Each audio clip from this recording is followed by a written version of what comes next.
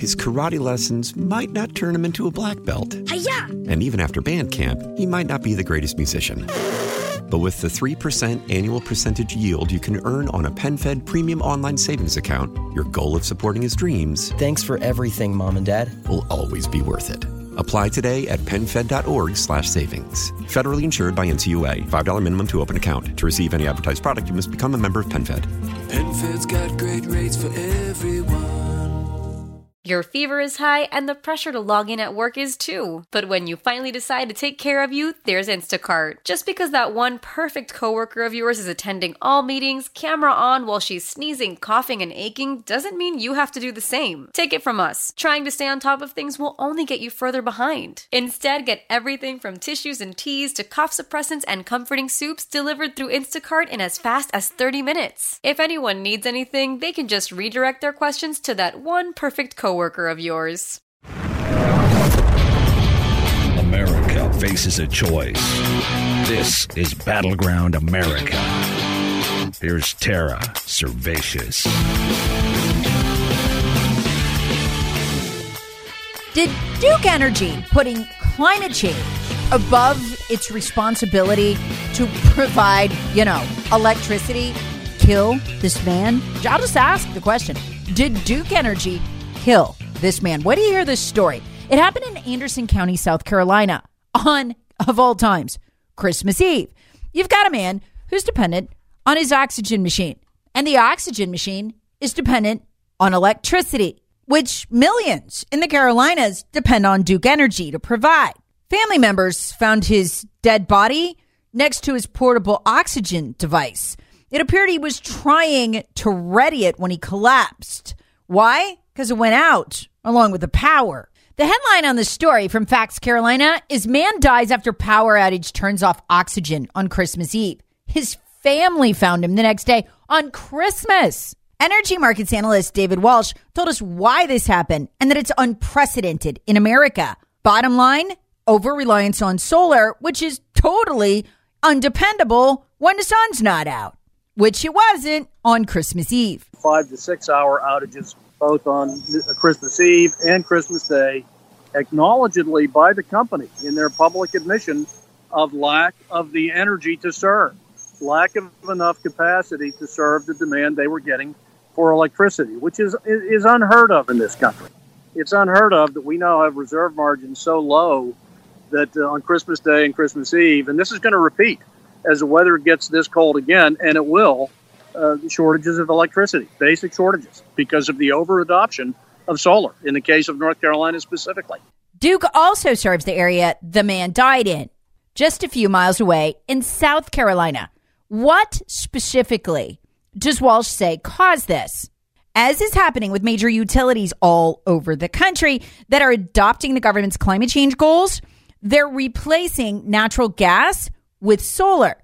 They're mostly doing it in their backup generation capacity right now to avoid going offline regularly. When the backup's needed, solar's undependable and people die. Here's specifically, Walsh said, what led to this.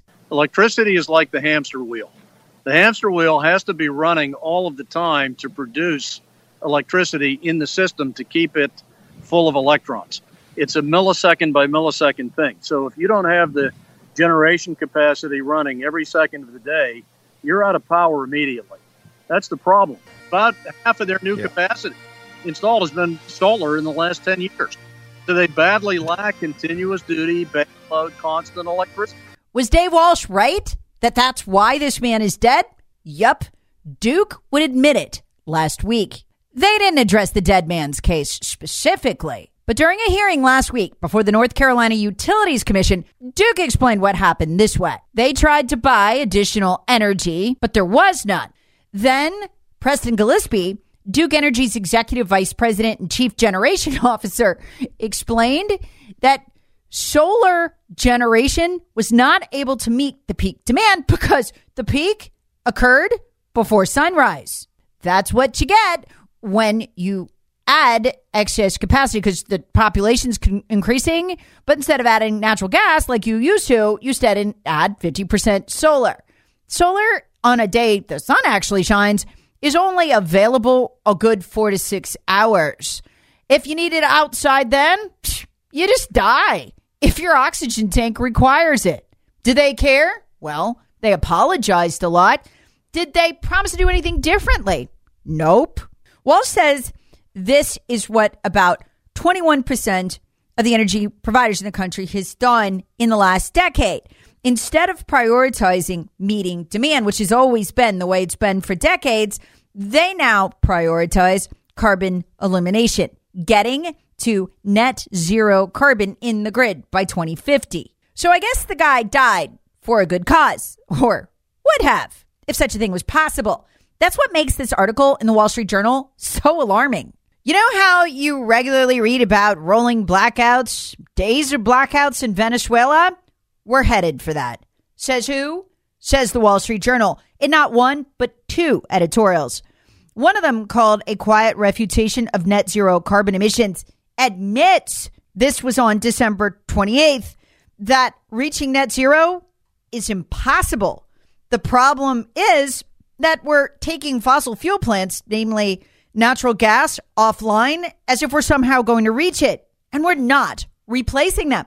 The Wall Street Journal writes, quote, "We are dangerously dismantling our electric grid while burdening it with more demand in hopes of attaining the goal of net zero by 2050, which the utility industry has admitted is a fantasy. Fossil fuel plants are being removed from the grid too fast to meet the electricity demand, putting most of the country at risk of grid failure and blackouts. The U.S. got a taste of this during the Christmas grid emergency." Okay, but if meeting this new Biden goal of net zero carbon emissions by 2050 weren't possible, I mean, somebody would know, right?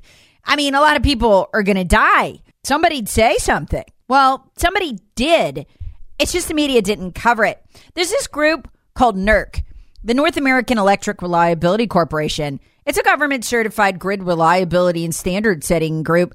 They work hand in glove with the government. They're not a radical think tank or anything. What are they saying? Well, they've already concluded that fossil fuel plants are being removed from the grid too fast, that coming up in the coming years, as every year passes, it'll get worse. We won't be able to meet the electricity demand. And that, they say, is putting most of the country at risk of grid failure and blackouts during extreme weather. They wrote this in a report called 2022 Long-Term Reliability Assessment that essentially concluded there is none. His karate lessons might not turn him into a black belt. Hi-ya! And even after band camp, he might not be the greatest musician. But with the 3% annual percentage yield you can earn on a PenFed premium online savings account, your goal of supporting his dreams, Thanks for everything, Mom and Dad. will always be worth it. Apply today at PenFed.org/savings. Federally insured by NCUA. $5 minimum to open account. To receive any advertised product, you must become a member of PenFed. PenFed's got great rates for everyone. Another group called Electric Power Research Institute, it's the research arm of the U.S. electric utility industry, released a report saying the same thing. Net zero is impossible by 2050. With today's technology, it's actually impossible, period. The report's called Net Zero 2050 U.S. Economy-Wide Deep Carbonization Scenario Analysis. Basically, all scenarios end in the dark. It's not that Duke hasn't added extra natural gas capacity. It's just that half the capacity that they added, as Dave Walsh explained, was solar, which is only available part of the time. Natural gas, that's available all the time. So when you're relying on solar or wind for all or any of your backup capacity, you're pretty much guaranteed to go down. But that's the only way these utilities can say that they're meeting the left's climate goals, namely total net zero decarbonization by 2050. That's why, going forward, when you hear about rolling blackouts, North and South Carolina will almost always be involved because they're served by Duke, like Anderson is. With no regard for how that affects our lifestyle, our economy, or how many people it kills. Fox News contributor DeRoy Murdoch laid it out, flat out, in an editorial for the Jewish World Review, where he said, quite frankly, the headline is Dem, as in Democrat, gasophobia will kill Americans.